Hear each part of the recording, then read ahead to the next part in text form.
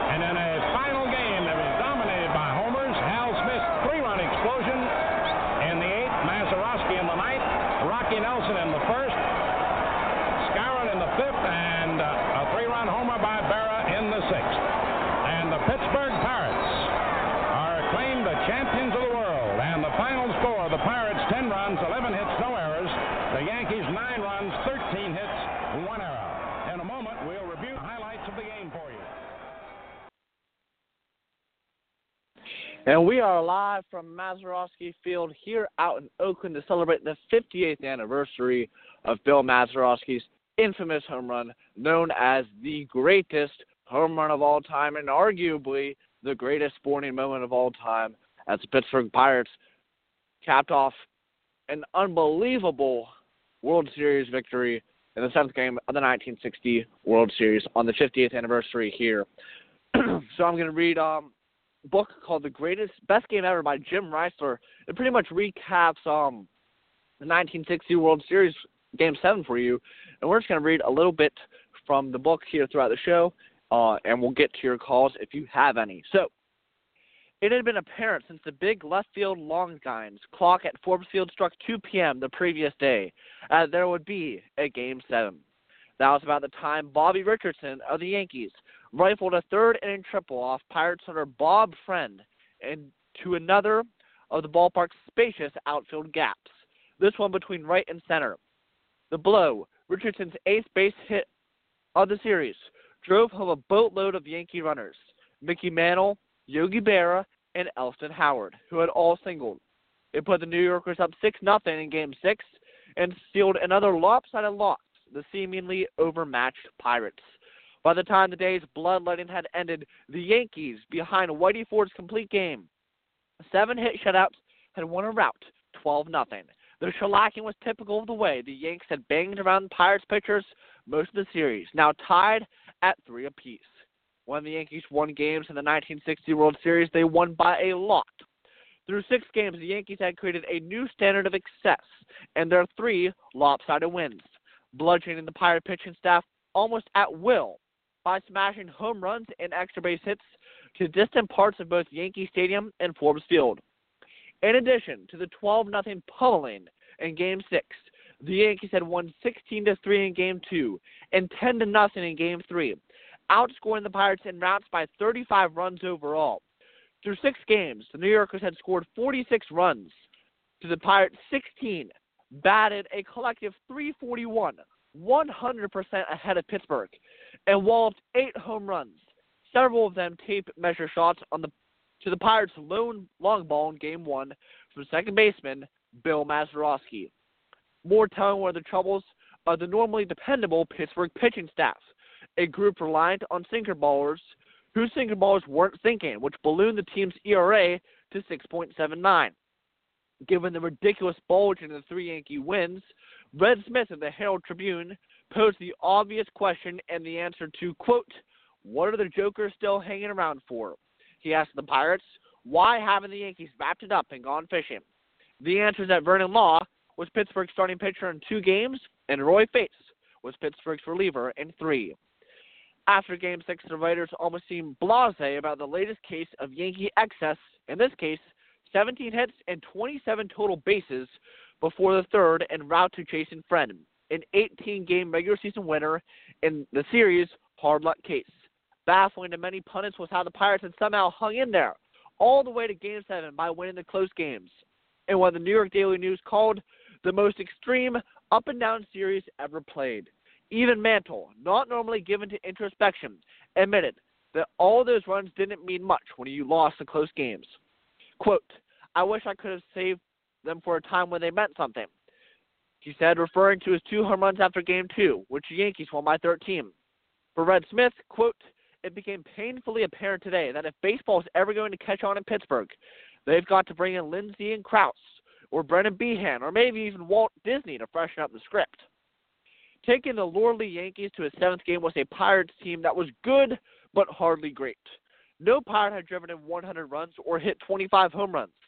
Their collective power numbers were exceedingly average, and they stole a few bases. Some of them didn't even look much like ball players, especially the squat catcher, Smokey Burgess, who looked barely fit enough to make the Moose Lodge softball team.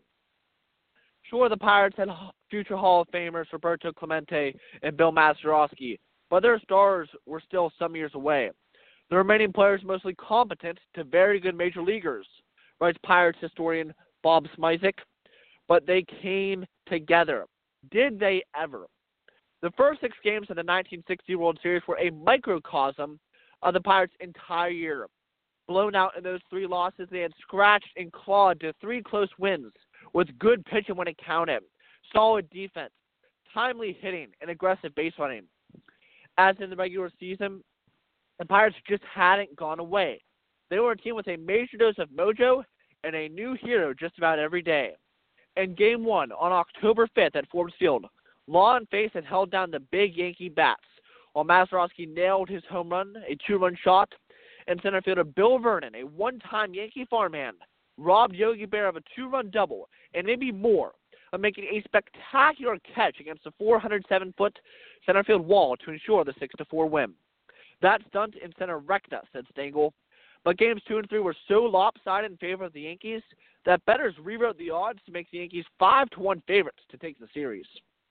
United Press International reported that some bookies were so confident of a New York blowout that they were refusing any more wagers. But in Game 4, the Pirates bounced back just as they'd done all year at Yankee Stadium, again combined to quiet the big, booming New York bats, and Bill Vernon made another sensational run-saving catch and drove in a couple with a single in the team's 3-run 6th. The final was 3-2 Pirates, even the series at 2 games each. Then in Game 5, Harvey Haddix, with relief help from who else but Face, paced the Pirates to a 5-2 win to send Pittsburgh back to Forbes Field ahead, somehow, 3-2. While the first 6 games of the series had been a showcase for Yankee firepower, they had also exposed each team's deficiencies. Beyond waiting for, the Yankees had little pitching depth, particularly among the starters. Nor did the Pirates get a chance to display what had really defined them in 1960, a gritty knack to win by coming from behind, which they had done in their final inning at bat an absurdly high 23 times, including 12 times with 2 outs in the 9th. "We never, ever thought we were out of it," says Grote. At that point, the series had been far from a classic, with the Yankees' 3 blowout wins so uneven and anticlimactic. Quote, "That pity for the Pirates was the predominant emotion," wrote Roy Terrell of Sports Illustrated. If suspense existed in the 3 early Pirates victories, it was there merely because of an awareness of what the Yankee hitters might do, not because of what they did.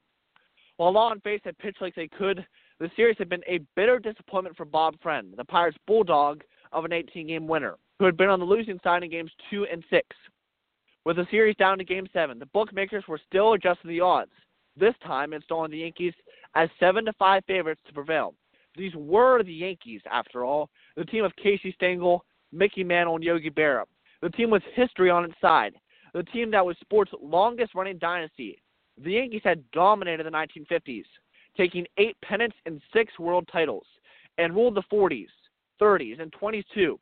It was as if Mantle, Joe DiMaggio's successor in center field, had inherited the aura and mythology of all the legends who preceded him.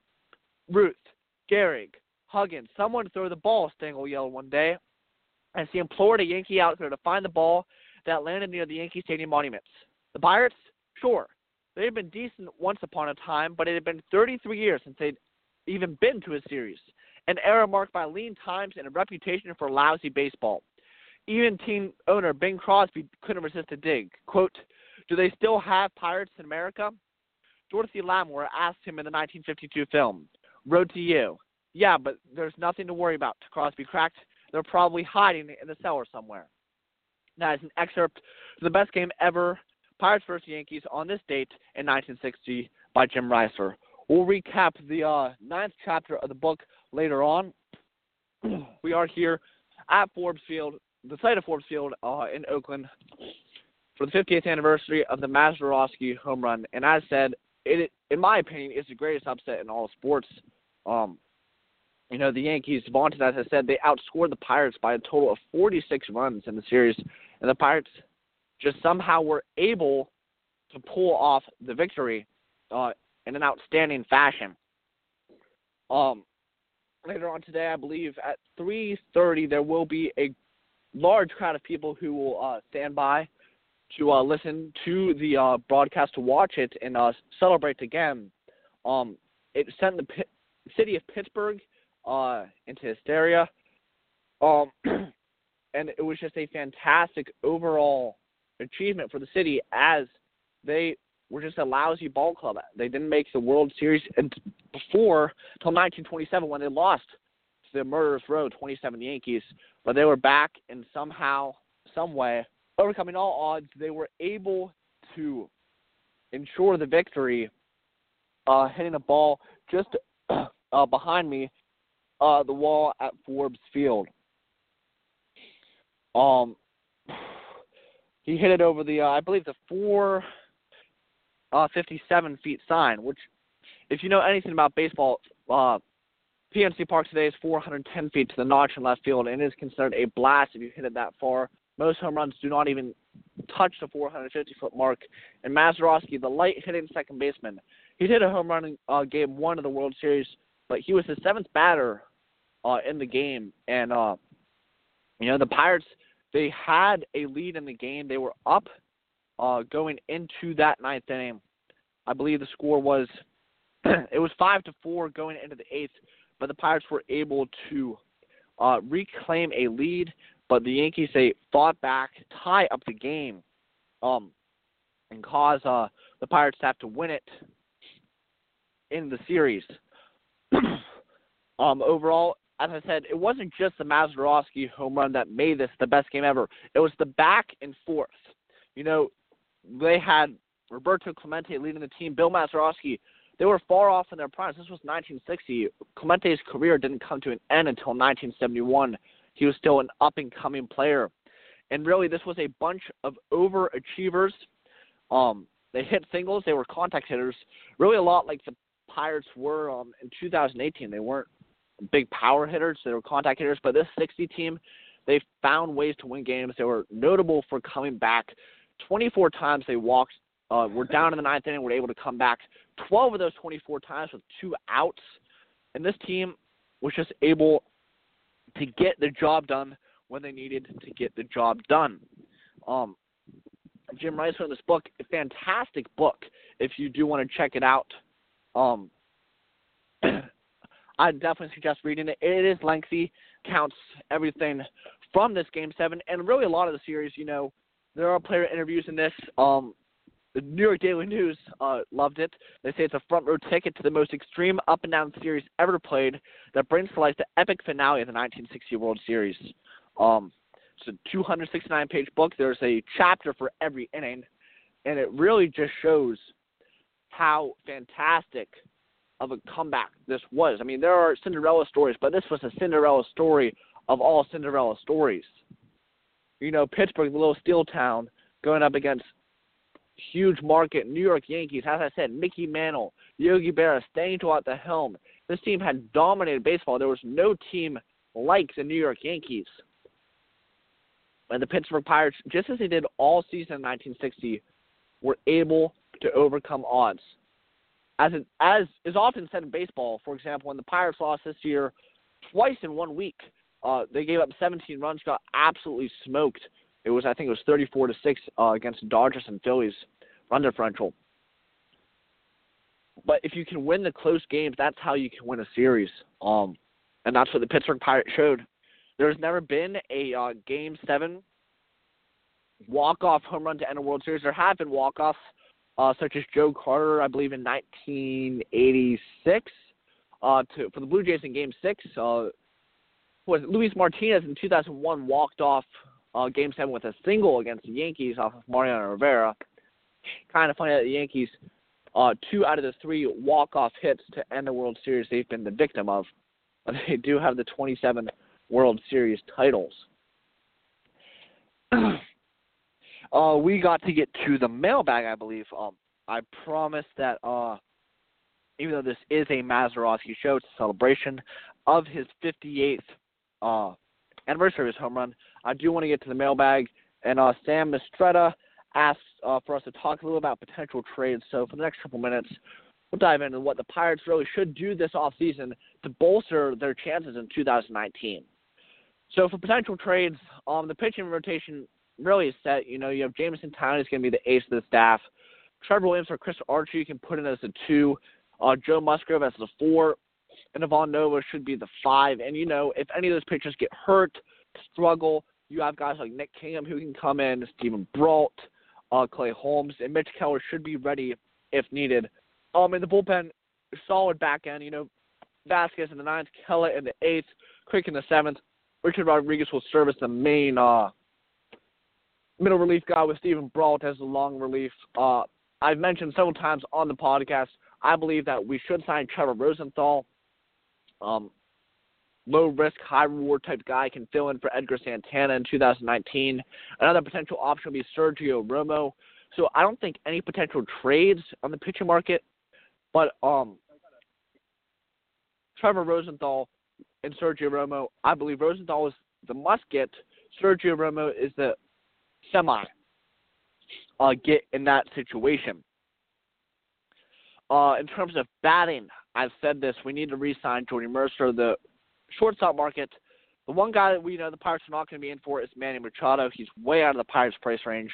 Some potential other guys you got, Jose Iglesias, Danny Echeverria, maybe bring back a Freddie Galvis. But what I would really want the Pirates to do if they do decide to go out and get a shortstop would be to either re-sign Jordy Mercer or trade for a veteran shortstop to back up Kevin Newman. I want Jordy Mercer or whatever veteran shortstop we bring in to be a Clint Barmas-esque player to bring Kevin Newman along as that's what he needs. Jordy Mercer needed Clint Barmas. Kevin Newman either's going to need a Jordy Mercer or somebody similar to him. I believe the money can be better spent elsewhere.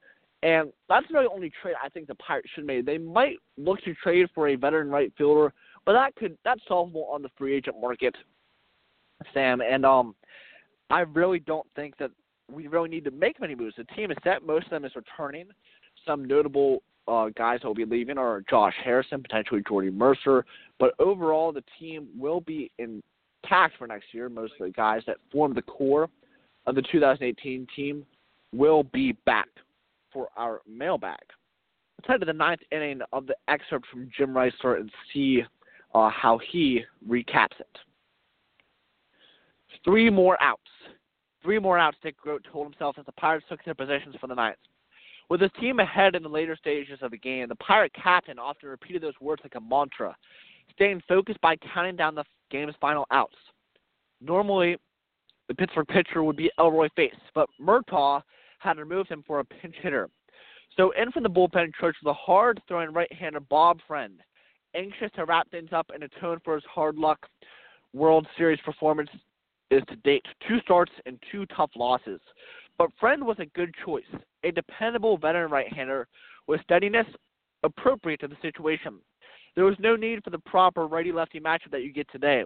Friend was ready, relatively fresh, having gone less than 3 innings in Game 6, and the best Murtaugh could offer. But these were the Yankees, the team that always seemed to find a way, especially during the 1960 World Series, when not just the sluggers but the role players were having their way as Pirates pitchers.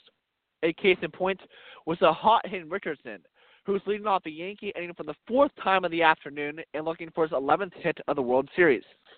Taking no chances, Murtaugh kept Haddox warming in the bullpen and added another backup lefty vinegar, Ben Mizell. Friend started Richardson with a strike, and a roar went out from the expectant crowd, sensing victory. But then Richardson, quote, the pest, as Myron Cope had coined him, did what he'd been doing throughout the series, delivering a timely base hit. This one, a fly ball single dunked into shallow left center to raise his series batting average to a stratospheric 367. That gave Stengel some options. Instead of light-hitting Deme Stray, who drew up, he could resort to one of the Yankees' bats on the bench as a setup for the powerful heart of his team's order. So the Yankee manager called on 34-year-old Dale Long, whose left-handed power had suited the short porch at Forbes Field back in '56, when for the Pirates, he had knocked those 8 home runs in as many games. Hitless in 2 at-bats in his first World Series, Long was anxious to reach base. In this case, Long's goal was decidedly modest. Get a good pitch and drive it into right field to put 2 runners on base for the big boppers. He fouled off Friend's first pitch, then let a high one go by, even in the count at 1-1. Then Long took a hefty roundhouse hack, as he'd done a million times in batting practice, and lashed the ball on a line. The ball went skipping exactly where he wanted it, into the right field corner, where Clemente played it on a hop off the wall. Standing on first base, Long took stock of the fact that despite 101 lifetime big league home runs and a reputation as a slugger, first World Series base hit, a 300-foot single to keep the Yankees alive. With 2 runners on base, there wasn't time for reflection. That's because Danny Murtaugh was headed to the mound to retrieve the struggling Bob Friend. The Pirates ace wanted to scream, having just added a final exclamation point to his 1960 World Series frustration. He had run into a buzzsaw of a team on a streak, one of the few downsides of a distinguished career, gazing toward the Pirate bullpen, and surrounded by his infielders. Murtaugh selected his new pitcher, Haddox. In retrospect, Stengel could have been counted with a move himself. Just why he didn't remove lumbering Long for a pinch runner has never been adequately explained. Long hadn't stolen a base for 2 seasons and was about the last man the Yankees would want on base in the late innings of Game 7 of the World Series. Bob Serb was available, but he wasn't fast, and Stengel would want to hold him out in the event of extra innings. But the other available bench player was McDougald, who at 32 had lost a step, but who knew his way around the bases and could always stay in at second, third, or short. Watching from his seat in the auxiliary press box, broadcaster Nellie King thought to himself, McDougald should be in there. Haddox would be pitching on a 3 days rest, having gone 6 1/3 innings in Game 5 win at Yankee Stadium. At 5 foot 9.5 the Pirate lefty looked almost too slight to take on the heart of the Yankee order, seemingly as much a mixed match as a little leaguer facing the high school varsity. But he entered the game confident and cool as ice, as Hoke put it, standing on the mound as the new Pirate pitcher arrived. Hoke urged him on. Damn it, Harv, we've come this far, the third baseman told him. Let's get those 2 guys out of here and go home. Haddox just chomped on his gum and pared the situation down to the basic. Well, I've got Maris up there, he said to himself. I just better pitch him low and see what happens. As Haddox took his warm-up tosses on the Forbes Field mound, there came a jarring reminder of how tantalizingly close the Pirates were to sewing up their first series title in 35 years. An announcement from PA man Art McKinnon that all uninformed officers on the second and third tiers should report to the bleacher gate, from which they would ring the field after the game. The prospect of a post-game celebration that unleashed a roar from the Forbes Field faithful. Standing on second, Richardson turned to Mazeroski. It's lucky we don't play ball games like this one all the time. Cracked the Yankees' second slacker to the Pirates' second sacker. Every player in the country would have ulcers. Haddock started Maris with a ball low, then jammed him on the wrist, hoping to coax a swing and a pop a little too late, and then a towering pop behind Homer Smith, circled under it to perhaps 10 feet back off the plate, threw away his mask, and made the catch. The Pirates had secured one precious out in the Yankees' ninth as the crowd roared its approval. Upset with himself for going hitless in 5 tries in Game 7, Maris flung his bat to the ground and stalked back to a seat in the dugout. Two on, 1 gone, and to the plate stepped Mantle, batting right-handed. Mantle was just the man the Pirates did not want to see. Crouched at bat like a cat waiting to uncoil. Mantle let a low, outside pitch go for ball 1, then lined it decisive single into the right field alley. His third base hit of the game and his 10th of the series. Richardson sailed home and slow-footed long ran to third, barely ahead of Clemente's throw. Suddenly, the Pirates would cling to a 9-8 lead. Both managers tinkered. Murtaugh started right-hander George Witt warm into the Pirate bullpen. Stengel dispatched Game 6 winner Whitey Ford to throw for the Yankees. Seeing the close play at third and taking hold of his senses, Stengel opted for speed finally and sent McDougald into the game to run for long. In the press box, King wondered what had taken him so long. Though McDougald, a 10-year big league veteran, hadn't said anything publicly, he and his wife Lucille had already decided he would retire after the series. With 4 young children at home and a growing business and weary of the travel, McDougald was making it the last of his 1,089 games in the majors, 53 of them in the World Series. Quote, I was saying to myself, wow, this is really it, he says. Haddock stuck to the scouting report, which advised to keep the ball low against Berra, a devastating high ball batter. Looking for a double play ball to end the game. Haddock threw low, but kept it inches off the plate, hoping to coax Berra into lunging and sending the ball somewhere toward the infield. Berra was taken and got what he wanted, a ball. In the stands, the man who had been yelling in the vicinity of Mel Allen's microphone most of the afternoon cheered on his team's pitcher. Come on, Harvey, let's get 2. That's just what Haddock was thinking, sending the 1-0 in so low that it was almost in the dirt. The Pirate pitcher was still looking to tempt Berra, but the Yankee batter took again, working the count to 2-0, a good hitter's count. On the mound, Haddock shifted his chewing gum under his lower lip and figured his moment of reckoning had arrived. He had no choice but to throw a strike this time. Gotta give him something now, he said to himself. Gotta take a chance. The 2-0 pitch was in the strike zone. Berra lashed at the ball, meeting it squarely and sending a cannon shot on one hop toward first base, where Rocky Nelson, playing 3 steps from the line, scoops up the ball and stepped on the bag for the second out. By doing so, the Pirate first baseman removed the force from Mantle, meaning he could have tagged the Yankee baseman to create a double play and end the game. The odds favored Nelson, stranded a good 10 feet from the bag. Mantle was in a base runner's no man's land as he faced Nelson. What happened next was one of those rare plays that didn't make the box score, but offered a glimpse of an extraordinary athlete at the top of his game. Realizing he'd be out by a country mile if he turned to second and drew a throw, Mantle quickly turned the other way and dived safely back into first, wriggling like a snake to get there, as Red Smith put in the Herald Tribune, to elude the Pirates' first baseman's frenetic tag. Mantle's left hand found the bag a split second ahead of Nelson's tag. The play allowed McDougald, who had broken from third with the crack he's about to score, tying the game at 9. We're going to skip ahead because we are running short on time here. Let's see where this is. Oh, no. Oh, no. Sorry I didn't have this earlier. Oh, where is it? Okay. Here we are. I'm just going to do the ending. Facing the left field wall as the ball disappeared in Shenley Park, Berra with a big number 8 on his back formed one of the most memorable images of the wildest World Series ever. Berra insisted 45 years later, Murray Chass at the times that he thought the ball would strike the inside of the wall and stay in play. The Pirates had won the World Series. Thank you for joining us today. We will see you again on Saturday. Have a great week, everybody.